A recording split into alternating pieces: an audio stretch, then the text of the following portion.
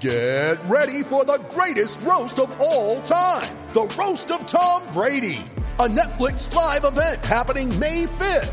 Hosted by Kevin Hart, the 7-time world champion gets his cleats held to the fire by famous friends and frenemies on an unforgettable night where everything is fair game. Tune in on May 5th at 5 p.m. Pacific time for the Roast of Tom Brady, live only on Netflix. You ready? Showtime. On May 3rd, summer starts with The Fall Guy. Let's do it later. Let's drink a spicy margarita. Make some bad decisions. Yes.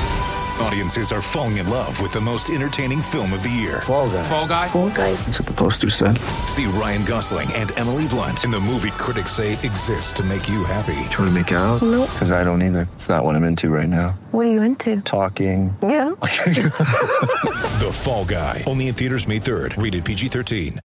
Mom deserves the best, and there's no better place to shop for Mother's Day than Whole Foods Market. They're your destination for unbeatable savings, from premium gifts to show-stopping flowers and irresistible desserts. Start by saving 33% with Prime on all body care and candles. Then get a 15-stem bunch of tulips for just $9.99 each with Prime. Round out Mom's menu with festive rosé, irresistible berry chantilly cake, and more special treats. Come celebrate Mother's Day at Whole Foods Market.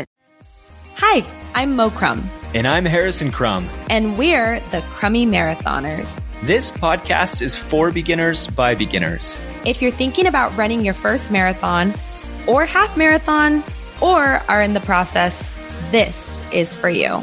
We realized as we were training that many resources out there expect people to know what they're doing when marathon training. Well, think of this as a marathon training guide for dummies. We'll go through many of the questions we have as we make our way through the beginning of our running journey and what we have learned. If we can inspire others to run a marathon, then we consider this a success. On today's episode, we talked to award-winning journalist and writer and running shoe specialist Brian Metzler to learn all about running shoes and how to choose the right pair for both training and race day.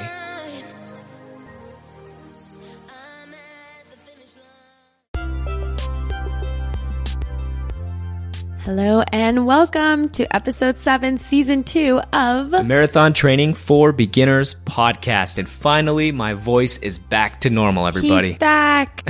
Hooray. So we are so excited to talk today all about shoes. Oh, yes. Who doesn't love a good pair of shoes? I know. But first, before we jump into shoes, we want to talk about a question that came in from one of our loyal listeners. Yes, the loyal of all loyalists.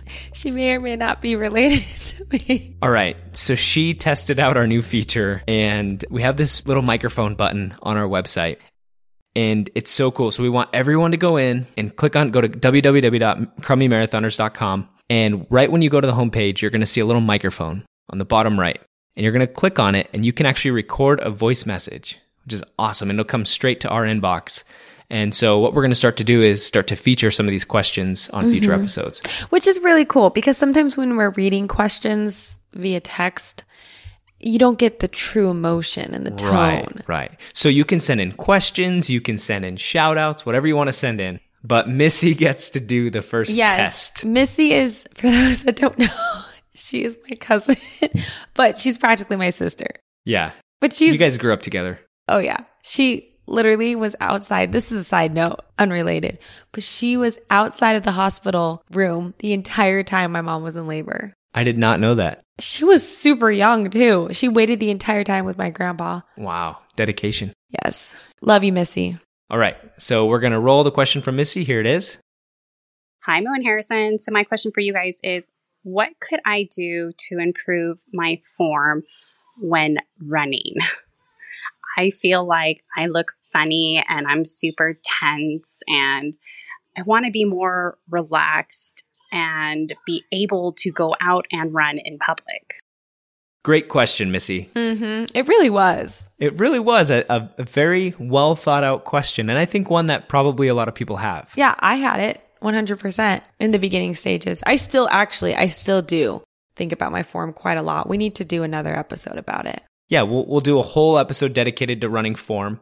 We did one in season 1, but we'll do another one. We should dive even deeper. And we should actually reach out to an expert too. All right. Yeah, let's do it. So let's answer the question, Missy. Yeah. We're brainstorming on the podcast. That's how we roll. So in response to Missy's question, because I had the same exact question then, and I still think about it now. And what it boils down to is ultimately try your very best not to care about what others think of how you run. And I know Missy personally, literally, and I know this is not her issue, but I'm just saying in general, everyone runs very differently. Yeah. And for me, it took a while for me to realize that, hey, I may not have that perfect elite marathoner stride or form, but I have the Mo form. There you go.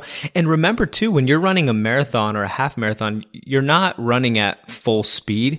So naturally you're going to look more like a shuffle than like like these beautiful pictures you see of runners when they're taking a picture for the magazine. I mean, remember, those are just poses, but also remember, they're probably sprinting full out to get those pictures captured. Yeah. Okay. The best response I can provide is actually not a verbal response. It's directing you to watch this Friends episode. What? I just thought about it right now. Yes, it was an episode where Phoebe wants to go running with Rachel. Okay. And they go to Central Park, and Rachel's super excited because she's got a running partner.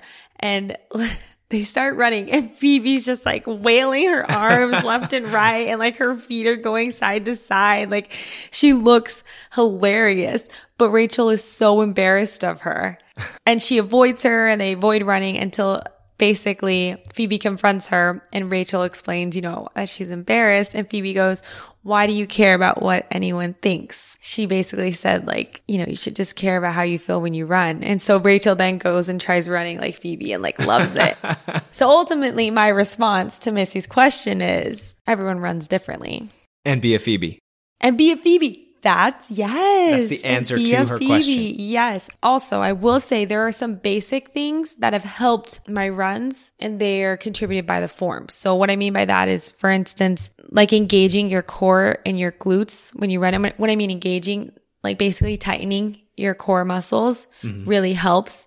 Not only your actual run and your pace and how you feel, because it relieves some of the energy off of your legs and things like that, but also it helps give you a better posture when you're running. Yeah, for sure. The stronger your core muscles, the more upright you're going to be able to run. And to add to that, one thing that I try to focus on when I'm thinking about my form is not trying to bob up and down, because you're wasting a lot of energy moving up and down, but really try to be fluid and think about moving forward. It's just kind of a mental thing, So try that out, Missy, and we hope you can run like Phoebe, but also don't really run like Phoebe. Try to actually work on your form. Thanks for the question, Miss. All right, so we got a shout out from Heather King from Canada. That's such a cool name. Heather, thank you so much for reaching out, and thanks for listening to the podcast. She said, "In just a few minutes, I will set out for my first half marathon. Woo! Much of my training was completed with season 1 playing in my ears. So I think it's fitting that I will listen to all of the available episodes of season 2 today. We're not worthy. I am both very nervous and very excited. My training has taken a back burner over the past few weeks after my grandmother's death." Sorry to hear about that, Yeah, Heather. so sorry. "But she would be so proud of me today, so I'm going out there and dedicating my run to her.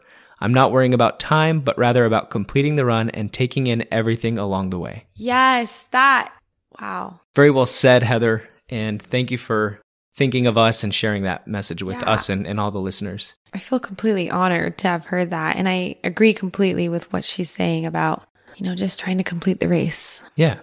So today's episode is all about shoes. And in preparation for this episode, we took a trip to the running store this weekend. We did. And remember, Mo, the number one thing, and we said this on our episode 2 of season 1, when we talked about running shoes, the number one thing to do when you're going to the store is don't bring your kids along, because it's a fiasco. You need time. Like, how long do you think we were there at the store? I thought we were there for 3 hours. I think you're about right. Yeah, it took a while. We have our BFF, Eddie. He works at Roadrunner, and he just knows he knows his stuff. Yeah. And so we made sure that we were working with him, but he's in demand, so he was stretched thin. But I feel like it was good for us because we got to take our time. Definitely. We took our time. And so, Mo, why don't you tell everybody the shoes that you bought and how you feel about them? So I bought Hoka's. and I'm very excited. I was very excited about them. I'm still excited about them, but I'm a little hesitant. I loved my Brooks. I had the Brooks Ghost and they were awesome, but I started noticing that, I don't know if it was my insoles and my shoes or just one or the other or a combination of both, but they started to wear. And so I knew I needed new shoes, but there is a bone on my left kneecap that has been aching every time I hit 9 miles. It's just, I don't know what it is. And so after talking to some people, and even in our last interview with the Macy's, they had said that they used Hoka's and they really helped them out. So it kind of popped into my head. So yeah, so I've been trying the Hoka's. I had my first run and it was good. It was fast for me. Like it was probably your fastest 5K you've ever run. Yeah. It was at 9 minutes, a 9-minute mile. That's really good. And that's a big deal for me, as you know, because typically I just want to, like Heather, I just want to finish. I don't really keep track of speed. Right. But I did notice that because I was tremendously different from my other runs. But something about the arch, I don't know if it's too much cushion. Hoka's feel like you're walking on marshmallows. Yeah.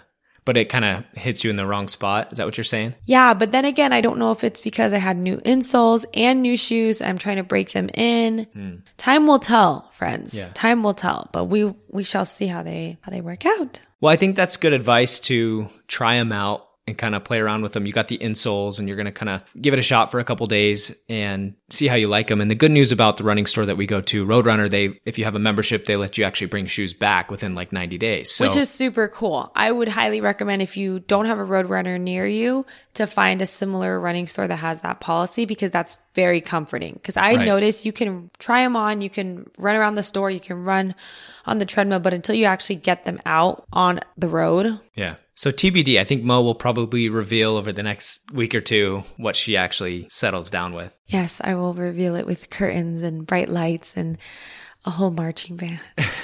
Well, I felt like I was cheating, honestly, on my Brooks. Yeah, let's talk about that, because I was so surprised. Harrison was like, I want to try this one and this one. And I'm like, really? So when I first started running and started training for my first marathon, it was always Brooks Ghosts. And I've had probably 4 or 5 pairs of them.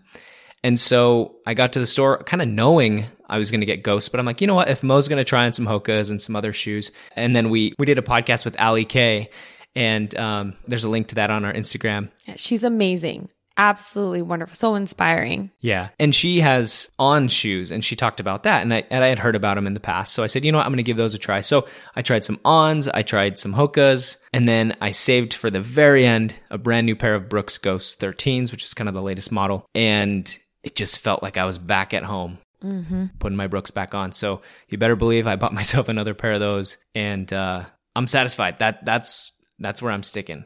Yeah, you should have seen his face. He's like, oh no, Brooks, I can't deviate. Brooks all the way. I was like, And all is right in the world. Well, today's interview is with award-winning journalist and writer who has contributed to numerous magazines, including Runner's World and ESPN. Wow. His name is Brian Metzler, and his most recent book's called Kicksology: The Hype, Science, Culture, and Cool of Running Shoes. And in this book, he talks all about the history, the phases, the fads of running shoes. And there's probably not a person more qualified on this planet to talk about running shoes than Brian. If you read his book, Kicksology, it'll become apparent to you that he knows exactly what he's talking about. I mean, he can name any pair of shoe ever made. In fact, he's probably tried them on and has probably tested them and has run with them. So we were so excited to talk to Brian and learn all about running shoes from him. And we're excited to share that with you. And hopefully this episode will serve as a guide to pick out your first pair of running shoes. So without further ado, here is Brian Metzler.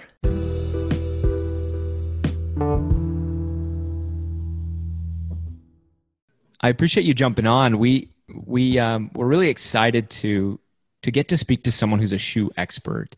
Our podcast is geared directly to beginner marathoners or half marathoners, or really anybody who's just getting into running. And shoes are so overwhelming. The one thing you hear, when someone's going to get into running, the very first question that they have is, what kind of shoes, or what do I do for shoes? And it's really difficult to answer the question. The answer we always give them is, well, go to the running shoe store and pick out a pair of shoes. They're going to help you. But there's got to be more to it. And I figure there's no one more qualified to talk about shoes than you. I mean, you're obviously unbiased. You don't work for a shoe brand that I'm aware of, right? Not at all. I've never taken $1 from a shoe company. I've been asked to do stuff, but I certainly give a lot of free advice. But but I don't work for any brands. So yeah, that is one thing. I mean, I'm totally unbiased, and I think that there's a lot of good choices out there, a lot of good shoes, and certainly I think that your first bit of advice there, though, is still one of the best things. Go to a running store, because a running store can really, hopefully, if they have a good fitter, give you a lot of good options. Yeah, sure. But before we jump into that, I want to give a little bit of background on you. So I've worked my way through a lot of your book, Kicksology, but I was hoping maybe you could give an introduction to the book, probably better than I could. Yeah, it's so it's called Kicksology, the hype, science, culture, and cool of running shoes, and came out last year. And it's kind of it didn't intend to be this, but it kind of became this like life's journey for me as a runner. And it was fun to write that way, and kind of was able to tell a story and kind of weave bits and pieces of me through kind of past history and recent history of running shoes. And so just, through the years when I was working at various running media outlets, Trail Runner, Running Times, Competitor, writing for Runner's World sometimes, I just had all these experiences with shoes, and I got to know a lot of the shoe brands really well and understand kind of how shoes were made. And so the book became kind of a storytelling journey about my experience with those from a young kid, as a young track athlete to a good high school athlete to a mediocre college athlete who eventually, who knows, went from a middle distance runner to an ultra runner, but had a lot of fun doing it, but got to experience a lot of different shoes along the way. Yeah. Well, what stuck out to me about the book was, one, how well written it was. So congrats on that. Thank you very much. You're an excellent author. Yeah. And the other thing too is, who would have known there's so much to shoes? I mean, to me, it reminded me a lot of cars, like those car enthusiasts who can tell you every model from 1960 to now. It reminded me of, the same thing, but shoe related. And it was pretty fascinating. I didn't expect to be drawn into a book about shoes as much as I was. So it was a fantastic book. And I guess since we're talking about it, for everyone listening, how would you prefer that they check out the book and either buy it or rent it, or how does that work? They can, a lot of different ways. They can go to my website, brianmetzler.com, and pick it up, but they can also go to velopress.com or even Amazon. Certainly, I'm just happy that people are reading it. I appreciate your thoughts very much, and I do see the correlation. I think that when people have a passion about something, whether it be cars or baking or like gardening or whatever it is, I mean, like you get really into it, then you realize there's so much to, to dive into. And so that's kind of how that all came to be. But yeah, I mean, any one of those outlets would be great. I appreciate that. And certainly if anyone wants an autographed copy, then they can reach me through my website. Right on. Well, so for the scope of today's conversation, I'm going to focus in on just half marathons and full marathons, if that's okay with you. Yeah, for sure. And the training process of or the shoes that go into the training process for that, and then also race day. So I've got a lot of questions for you about that. First off, so, if I'm a beginner runner, I've never run in anything outside of, the shoes that I bought at the Big Five or the Dick's Sporting Goods kind of thing. If I'm going to really go out and get my first pair of shoes, what should I know? Yeah, I think that's it's an interesting question, because I think that no one really kind of teaches you or instructs you, because most people become a runner just because, like, hey, I want to become a runner, right? Or they see people they know in their neighborhood they're running, or they're intrigued by, if they live in a certain city, then it's like, oh, the Chicago Marathon's coming up, or LA, and you want to do that, and it's a great thing, but no one really gives you like a playbook on like how to do it. If you wanted to play tennis, you'd probably maybe take lessons, or same with golf, right? But with running, it's like, typically it's get a pair of shoes and go. But yeah, how do you get a pair of shoes, right? And so I think your point early on about visiting your local specialty run shop is a good thing to do, for a couple of reasons. And there's nothing wrong with the shoes you might buy at Dick's or Big Five. I will say that there's a different type of shoe or a different level of shoe at those places compared to a lot of the specialty run shops. And so I think going to a specialty run shop, you'll really get someone who understands running, but also hopefully can understand your running gait and how you move. We all move differently. We all have different foot sizes, but more importantly, shapes. And then also kind of how the movements, of your kinematic chain, basically from your feet to your hips, moves. is kind of like your own footprint or fingerprint of kind of movement. And so different types of shoes are better for different types of people. And that could be your size, your weight, again, your foot shape, the way your knee moves, the way your ankle rolls, things like that. So sure. Ideally, if you go to a running shop, they can watch you move. They can certainly ask you a lot of questions too. What kind of running have you done? Have you had injury history? Oftentimes they'll have a treadmill, and I'm not totally sold on the, exact gait analysis of treadmills. Although with more advanced cameras and everything else, you can do a lot, I think. But I think what the best thing is you can, if you can get on a treadmill, or if you can just, jog outside in front of the store and that person can watch you, they can see some certain things on how you move and understand kind of what kind of gait idiosyncrasies you might have, and whether you need more support or less. But also it comes down to feel too. I mean, often I tell people that part of the process is trying on a lot of shoes and understanding that brain to foot kind of connection. And I think that often, like, you as a human know what feels good and feels right just as much as kind of a shoe fitter can prescribe too. So the one thing you can't tell when you're trying on shoes is how fatigued you might be at mile 20 of a training run, or how your form might break down.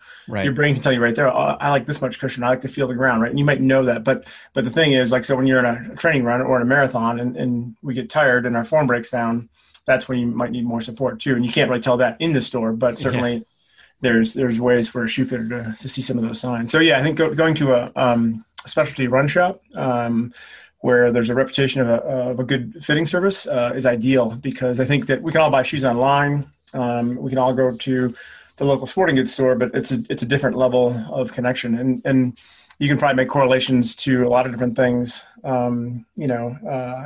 Even like a knit hat or a baseball hat, they don't all fit the same, right? But if you go and try them on and get the one that fits, then you'll really appreciate that fit, Absolutely. And I heard you talk about that in your book about different models being available at a specialty store that they wouldn't necessarily carry in like a big box store. And why is that? Generally, it's because a couple things. It's there's a more discriminating consumer generally at the running stores. Okay. Some of it has to do with price. Like, there's higher price points generally at running stores than like I said, Dick's Sporting Goods, and but also the performance value is better as well. So I do like to tell people that, like, the one thing you'll learn as a marathoner, and maybe not so much as a first time 5K runner, or first time, you're really just a new runner. You can pretty much get away with, the pair of shoes you have. Right. But as you evolve into training more, two things happen. One is you start running more miles, especially if you're training for a marathon. And then you're also running at different paces, and both are important for your fitness in different ways. And certainly both impact kind of how you hit the ground and how your body reacts to the ground. And so, having probably, a quiver of shoes is something I like to tell people a lot, is, having more than one shoe in your quiver helps, because you can change that, the muscles you use when you're running. You can run your faster workouts in a lighter shoe that have more feel for the ground.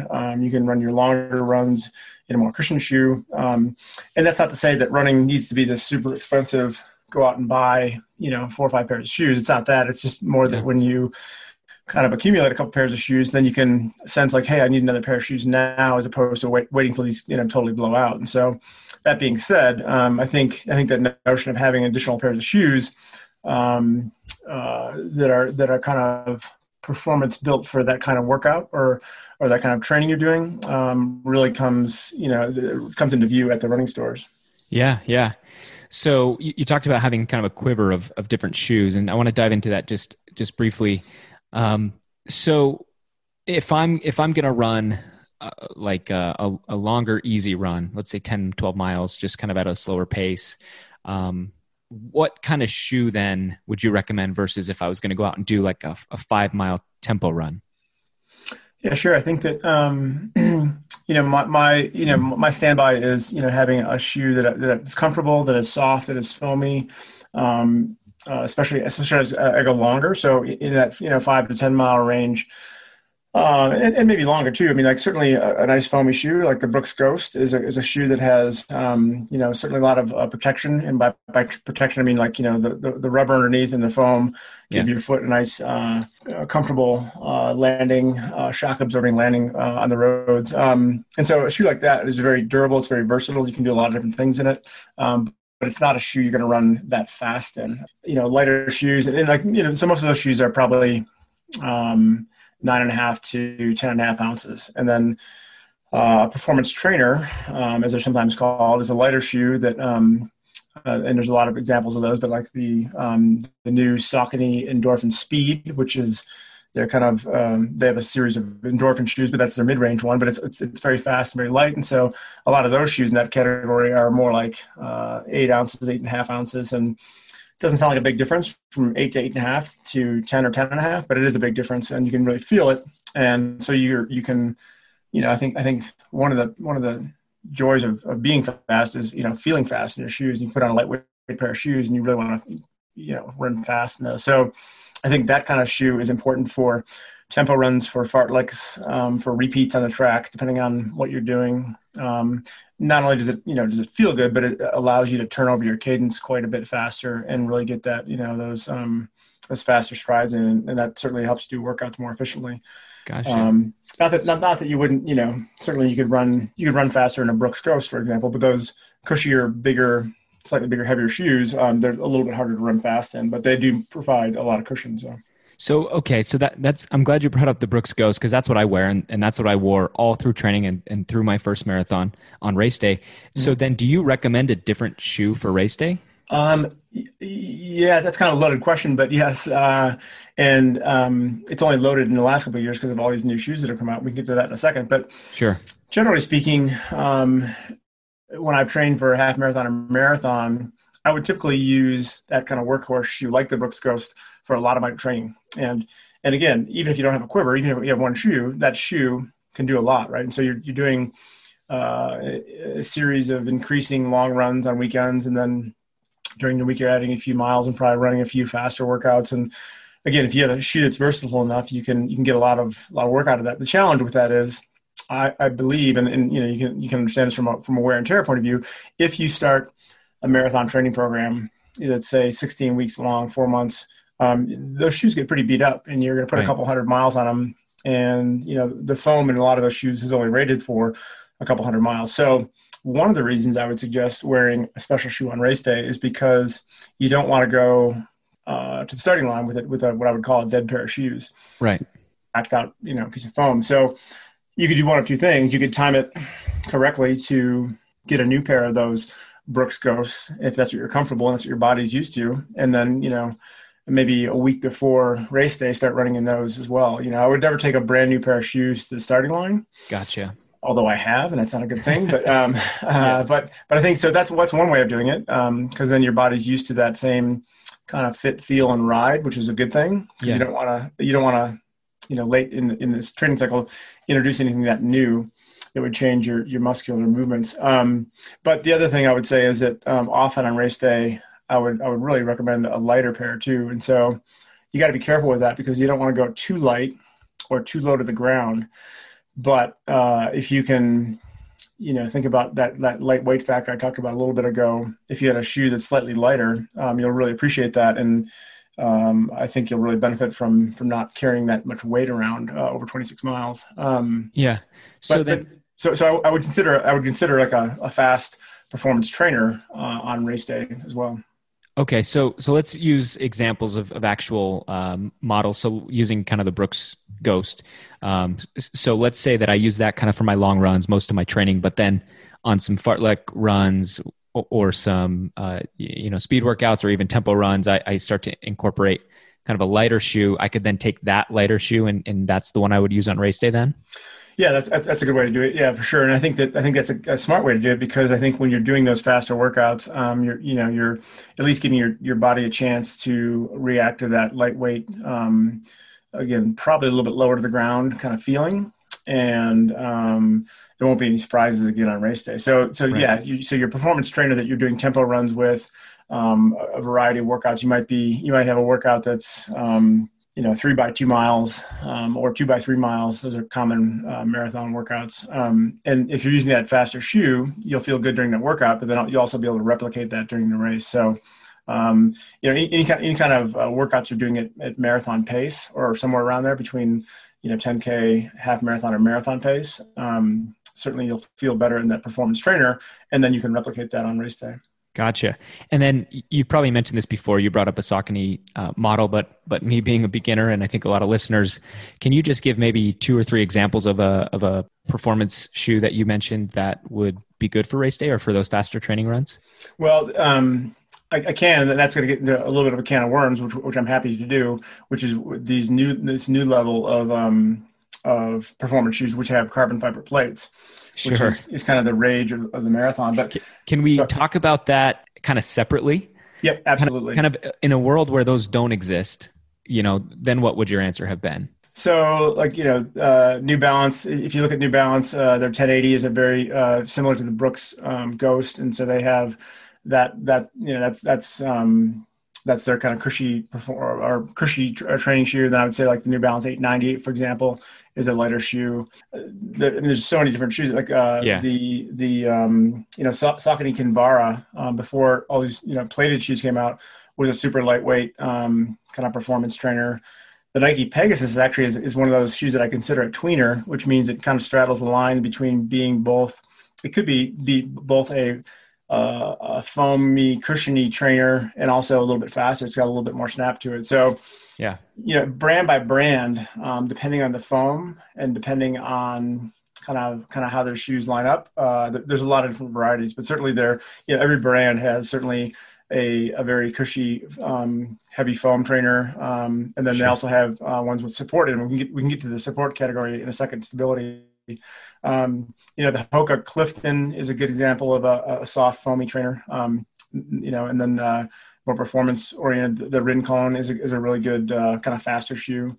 Nice. So every brand has kind of a range in 3 or 4 key models for distance running. Yeah. Sometimes a lot more, and but certainly you can feel it in pure weight differential. Again, that 10-ounce shoe versus an 8-ounce shoe makes all the difference in the world. So. Well, okay. So it sounds like then, you've got a couple of different shoes in your quiver, and then you're busting them out, you're running, you're doing different types of training. What benefit does that have then on our muscles? Is it just working different muscles, or could that be detrimental to your training if you don't do it right? I think that certainly, I think if you're running maybe in too much shoe, trying to run faster in too much shoe, you're certainly making it harder on yourself. To some extent that is still training. But I think when you're making something easier on yourself, then you're able to get more full range of motion. You can run faster, easier. You can also be more efficient. And so the more efficient you are in your training, in your harder training, you can certainly get more benefit out of it. If you're struggling and just super inefficient, covering like a 20-mile run, you're not going to get the full uptake of the training and getting in payoff and deeper fitness down the line. Gotcha. Okay. So let's jump into the controversy of these carbon plated shoes. I know this is something that you've talked about before on other interviews and you've written about, but I think you've kind of drawn a connection to the evolution of shoes. This is kind of that next level of evolution. Is that still how you feel about it, or I guess could you just lay out what these shoes are and then your opinion on it? Yeah, absolutely. I think so for years, most running shoes were made out of one kind of foam, EVA, ethyl vinylene acetate. And so it was a foam that was known to have a lot of durability. It could take a lot of shock absorption. It didn't really give a lot of energy back.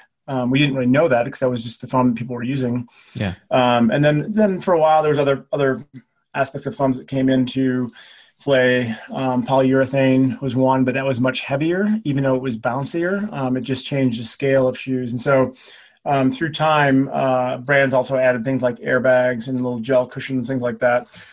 And to some extent, that was helpful. But EVA was always this base layer foam. And so there was a notion that you wore racing flats, which are kind of also another level of shoe that had much less foam, much lower to the ground, and super lightweight because there was less material. And for the most part, those would allow you to run faster because just, they felt snug and good, and, you could run fast in them. But it was still the EVA foam, and there was not much energy return from the shoe. And through the years, though, people have been using a lot of different materials. And eventually, a couple of brands had stumbled on carbon fiber as this really lightweight, but very rigid, potentially rigid material to give energy return. And the first carbon fiber plates and shoes really were in the 1990s and then early 2000s, but they didn't really have the performance value, if only because the human foot wasn't engaging the plate the right way, right? So you were getting a little bit more energy return. But at that point, those shoes were more expensive than anything else because carbon fiber is expensive, but they weren't returning the energy, So they were kind of there, and other brands had kind of kicked around with it, and then it wasn't until the kind of the foam revolution that started really. So let me back up. So in about 2007 or 8, this whole minimalist boom of running shoes came out, and Born to Run came out, the book in 2009. Yeah. Which is a great read that my friend Chris McDougall wrote, and more or less said, we could run barefoot or run in less shoe, whatever else. And then the whole world switched on a dime and started running in 5 fingers and really low to the ground shoes. And then, not surprisingly, a lot of people got hurt. Yeah. And then we realized that most people actually like foam, and they like the protection and the feeling. Okay. So what that did, as soon as that minimalist boom went out, there became this kind of foam war, this foam revolution that started. And it was partially because of the minimalist boom. It's partially because Hoka was a brand that debuted right around that time with what I call the maximalist concept. So max cushioning, right? And then also because there was new materials being used in the foam innovation companies of generally of East Asia. That's where a lot of these foams are manufactured. They were using new kind of formulations to get lighter, airier, but also more resilient foams. And so, as I said before, EVA was a great damping foam, so you could get a lot of shock absorption out of it, but they didn't return a lot of energy. Now, these new foams were basically allowing you to both be cushioned and shock absorbing, but then they also returned energy. And so that kind of all came to a head in 2013. And then Adidas released this foam called Boost. Yeah. And that kind of set off this whole foam war. And other brands were looking at their own proprietary foams then as well. And that led to a lot of new super resilient foams that, the shoes felt very springy and everything else. And then what happened was Nike was the first brand to use carbon fiber plate with one of these foams. And that's when they figured out that, there's a whole new shoe design paradigm. Yeah. Wow.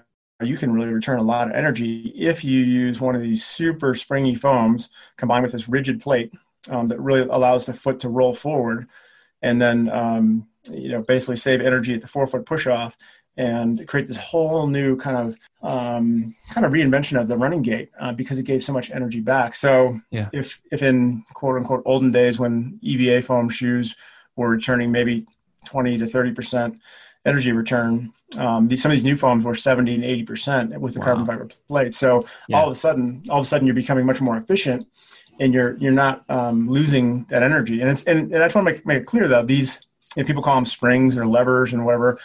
Anything you put under your foot, any kind of foam, is a spring of some sort because there is some kind of energy return. But all these new shoes are doing is they're returning more of the energy you're putting into the shoe in every stride. So gotcha. It's not going to give you more energy. It's not returning 110% energy. It's returning, if it returns 90% energy, that's amazing because it means you're really getting a lot out of every downward footstep.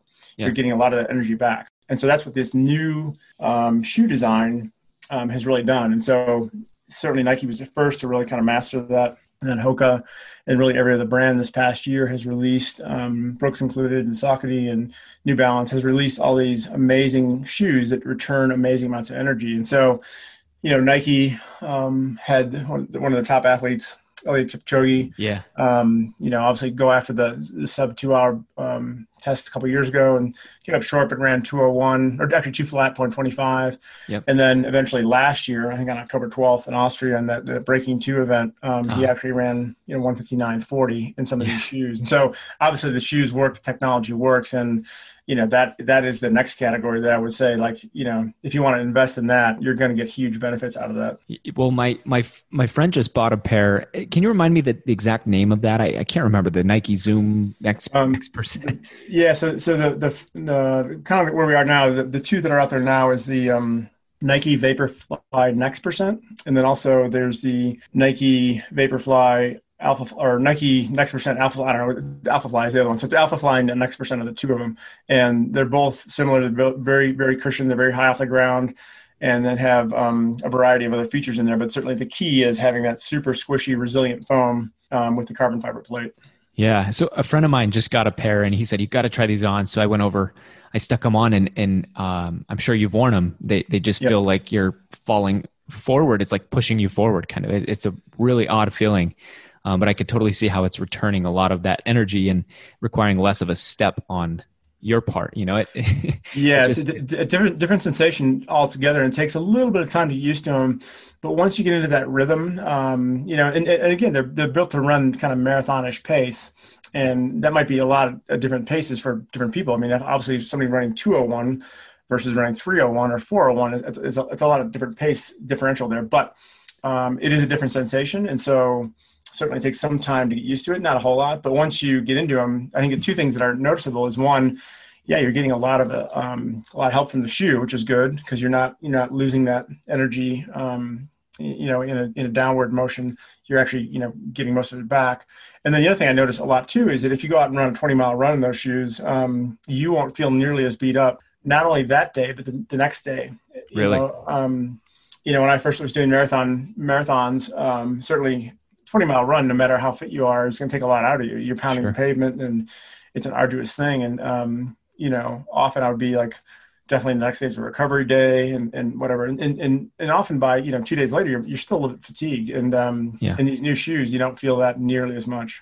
But they're only good for, let's say, 200 miles or what's the time stamp they put on them? It's funny. Some of the foams are pretty, they're super resilient, and but they're also pretty fragile too. So I think some of them are rated for as little as, I think if brands are being honest, like 50 miles. So in theory, two marathons, but some of them definitely, I think are rated higher than that, 200 miles or so, but definitely not as much as a normal pair of running shoes, and definitely not as much as your Brooks Ghost, for example. Right. So if they tell you, kind of like the cars, right? The cars will tell you, this car gets 50 miles a gallon, and then you buy it and it's like 30. Right. It's kind of a similar thing, right? They'll tell you a couple hundred. So what I would do with those shoes, I mean, if you want to invest in a pair of shoes, and a lot of these shoes are $200, $250 a pair. So that's a huge investment. And that's a lot of money to anybody. I don't care who you are, that's a lot of money. And so, the way I would say, if you do that, I would certainly save that shoe for race day. I mean, certainly use them occasionally while you're training in some of your faster workouts, or maybe a 13-mile run, something like that, on the route to a marathon training program. But and then really save it for a race day, because then you'll really get the benefit of that really fast, lively shoe on race day. Yeah. So let's talk real quick about what shoes are rated for, like the Brooks Ghost, and I bring those up so much just because that's what I've run in this past year since I've been serious about marathon training. But like a typical trainer, how long do those last? And that's one of the biggest questions that we get. Yeah. So the Brooks Ghost is a good example. The Asics Gel Kayano is another good example. Really kind of workhorse shoes that you can do a lot in. You can get a lot of miles out of them. It depends. People say, well, 300 to 400 to 500 miles. And that's probably somewhere in the ballpark, even though it's a huge range. It depends too on kind of your build as a runner, how you run, kind of your gait pattern, the surface you run on, things like that. Generally I've typically said probably 350 to 400 miles is a rough guesstimate. Okay.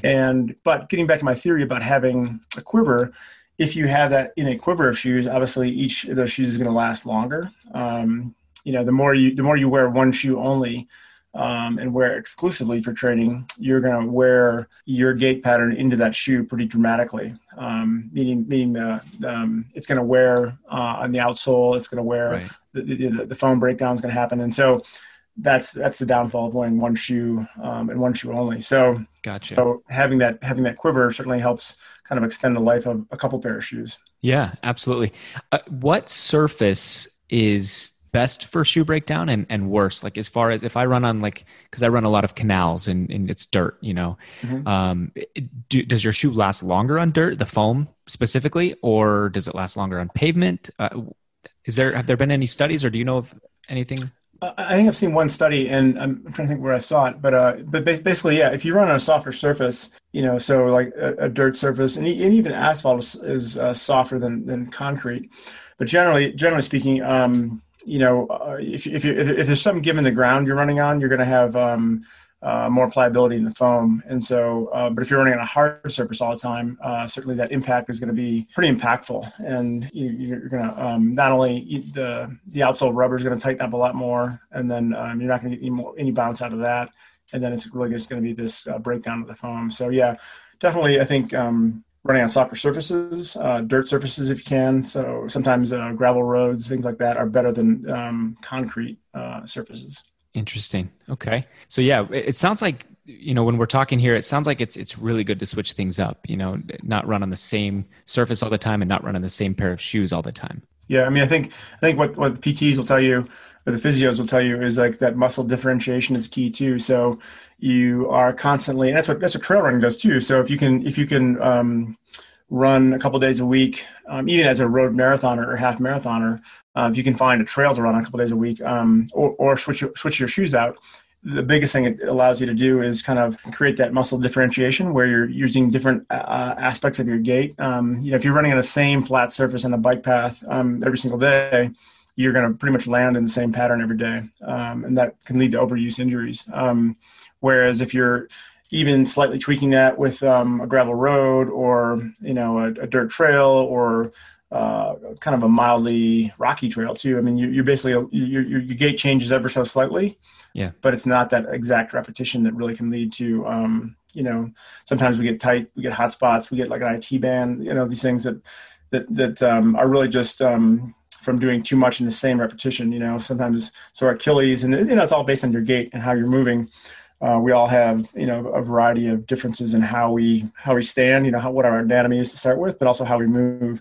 And, if you're running that exact same pattern, it's at very similar paces. That's where some of these overuse injuries occur. Gotcha. Is there, I guess the answer might be the Nike Next Percent, but is there like a magical shoe that's been proven to reduce injury, or is that not such a thing? That's wishful thinking. I think there's a lot of brands that like to proclaim that, and I think that certainly, if you find the right shoe, I think you'll feel better in it longer. I think that all has to do with, there's so many factors that go into injuries, but the key is your fitness first and your strength, and by strength I mean like lower leg strength, and I think that a couple things. One, I always tell people that running and marathon running is not just running. I think if you want to be a good, and by good, I don't mean fast, although fast is part of it, but if you want to be a good marathoner, you want to be physically as sound as possible. And so strong. And so that's why, elite runners, pro runners do form drills and strength drills all the time. There's a whole, obviously, range of those you can find. But by doing those drills, you're really accentuating a certain part of your stride and making that part, that part of your body or that motion stronger and more efficient. So I think that's a key thing. But I think the more you do that's allowing you to be stronger, the better. I guess your question about injury shoes. Yeah, I mean, there's no one shoe that's going to eliminate that. But I think the fitter you are, both aerobic fitness, meaning the number of miles you're running, and also how much lower leg and core strength you have, you can certainly allow your body to recruit a wider range of muscles and certainly not be burdened by the impacts of running. And running, running in roads and running marathons is a very impactful sport. I mean, if you only did that and you didn't do enough of the other things like stretching or having a core strength program or yoga or whatever it is, certainly you can get beat up pretty badly. And And even if you are a good, lean, fast runner, I mean, that can, it can be quite painful. So yeah, I think that having the right shoes, meaning the right fitting shoe, the right shoe for the right workout, meaning, as we talked about, the cushy shoe for longer runs and the faster shoe and the race day shoe, those kind of things will help a lot to eliminate those overuse injuries. And, the other thing too is not doing too much or too fast too soon. So exactly. As you're getting into your program, ramp up gradually, both in duration of miles and also the speed work you're doing. Yeah, no, that's a great answer. And I think it really just comes down to, there is no magic pill. There's no magic shoe that you could put on. I think it's being well-rounded, but also putting in the time and the strength training too.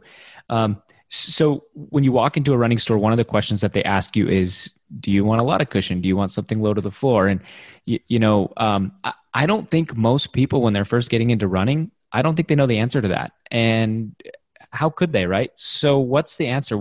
How does someone know if they need a maximal, like you said, what's the word you use? Maximalist? Maximalist shoe. Yeah. That's a really good point because, for years there wasn't really that option. And for years, a lot of the shoes were built with the same stack height, and how high off the ground they were and with similar foams. And so it wasn't really an answer that we had to have. But then as, this minimalist movement came along and all these new foams came along, all of a sudden shoes felt very different. And then, certainly some of them were built for different things, different speeds and such. But I do believe that that kind of brain to foot proprioceptiveness is something that's actually overlooked quite a bit. I do think that, with all that we do with our hands and fingers, and we can trust the tip of our finger to tell us so much about a surface or, whether something is hot or I should pick it up or how I pick it up. I mean, there's so many different things you can do with your fingers and your thumb of ways you could pick up a certain tool or a set of keys, and we can't do quite as much with our feet, but I do believe that our feet are pretty informed, and especially as a runner and having tested all these shoes, I can slip on a pair of shoes and pretty much understand it right away because your foot is sensing something, right? You're trying to understand what it is. And so that being said, as a new runner, as a new marathon runner, no, you don't really have that luxury to understand those differences. But I think that within your first training program and or your first experience going to that specialty run shop to get fitted for a wide variety of shoes, you can start to realize, okay, yeah, this feels different. This feels lighter or lower to the ground or a little bit higher off the ground or slightly more sloped, and those things are key things that I do believe that with the fitting service of a running store, but also your own kind of understanding of your gait and how you move and also what feels good. And again, your fitness and your strength, as those improve too. I mean, I think one of the beautiful things about first-time marathoners or half marathoners is we all start out as runners, and we all are, more or less running at the same moderate, slow pace for a lot of runs. Yeah. But as we get more fit, our bodies change. We get more strength, we get more aerobic strength, and it's easier to run faster, and that becomes a lot of fun. And then with that, your body will interact with the ground differently. So certainly if you're running a 9-minute pace, easy run, or, a 7-minute pace, fast run, obviously your form changes. You get more upright, you run more on your toes a little bit more, and it just feels different, more energetic. And so through that process, I think certainly you can start to understand the differences in shoes and kind of how they feel different, and how your body reacts to the ground. And again, there's that whole, brain-foot connection, I think, that is as magical, as cool as your kind of brain to fingertip thing. It just takes a little bit more time to learn because we're not instructed through our lives to know that. Yeah. Okay. So that makes a lot of sense. And I think it's something that our bodies kind of just tell us, and we've got to try on a lot of different pairs to make that connection and find the right one. I want to know specifically about insoles. And I know some of the running stores will try to sell you, these $80 pairs of things that mold to your feet. And what's your opinion on that? Is that necessary? Is it overkill? Is it a waste of money? Yeah, it's maybe somewhere in the middle of all those things. I think that the way I would recommend, or I think that some of those insoles can be good, is that if it improves the fit of the shoe. Okay.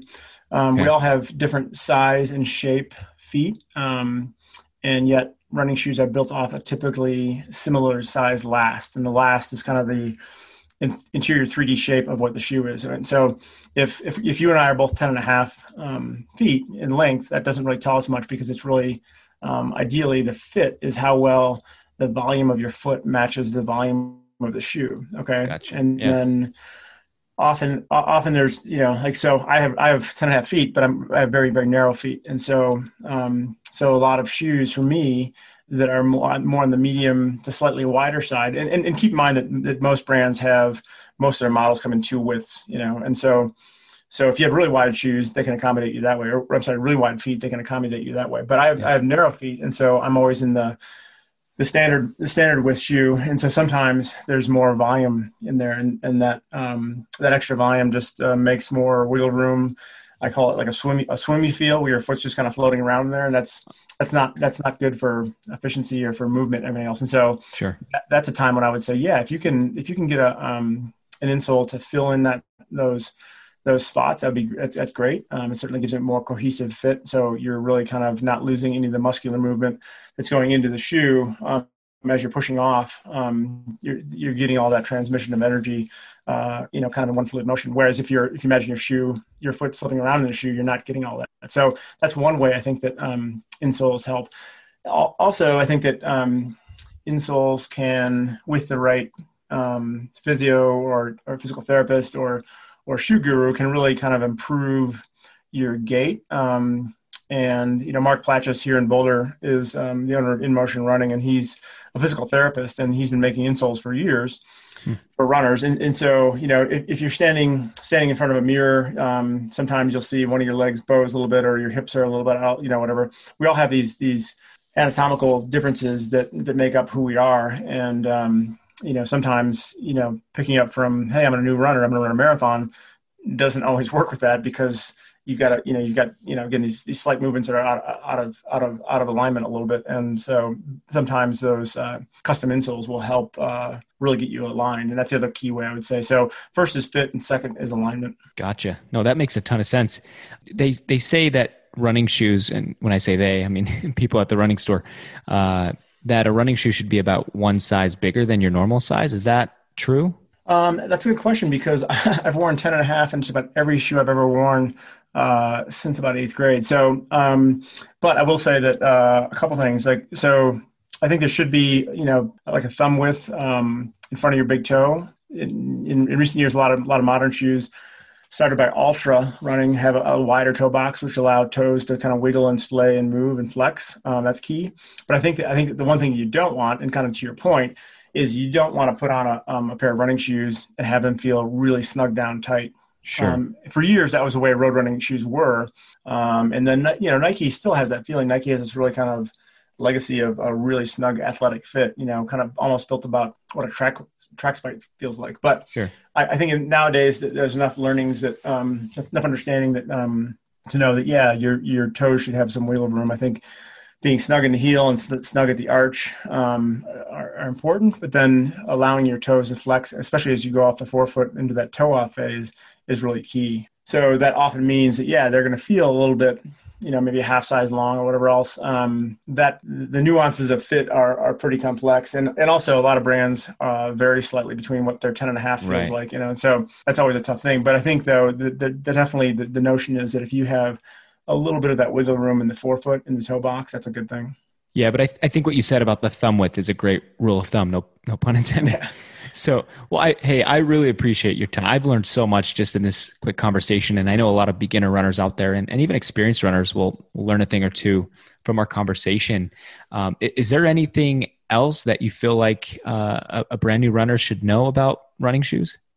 Yeah, I think that certainly there's a lot of different brands out there, and there's a lot of certainly different foams and materials, and the way those materials come together nowadays is different than it's ever been. There was a lot of shoes that were very similar, 20 years ago, but now there's a lot of shoes that are foamier, softer, bouncier, more rigid. And so understanding the differences of kind of how those shoes fit from brand to brand. Also, again, from a 10.5 in a Nike versus a 10.5 in a Saucony and New Balance, that's a difference you have to get used to too. And so I think that the thing is, like, we can all like adhere to like, oh, wow, there's this cool new shoe, I want that. Or my friend, you know, like, it's got to fit you first and foremost. And it's got to fit you for the size and shape of your foot, but also how you move too. So that's really key to success in getting running shoes. I think, you know, there's a lot of ways you can train and a lot of ways you can do that, but like certainly having shoes that fit you, specifically for you, is the most important thing. Excellent. Well, thanks again. We really appreciate the time. I know it's late out there where you are. So we'll let you get to bed early. I know you've got probably an early morning run coming up, huh? I do have an early morning trail run, so I appreciate that. But Harrison, thank you very much. It's been great chatting shoes with you and running, and all the best to you. Thanks, Brian. Follow us on Instagram at Crummy Marathoners. We'd love to hear your feedback and take any questions you might have. Also, don't forget to subscribe so you know when new episodes come out. And please leave us a 5-star review so more people can join this running journey with us. Our theme song is Change the World by Breck. You can find his music on Spotify. Search his name under BREKK.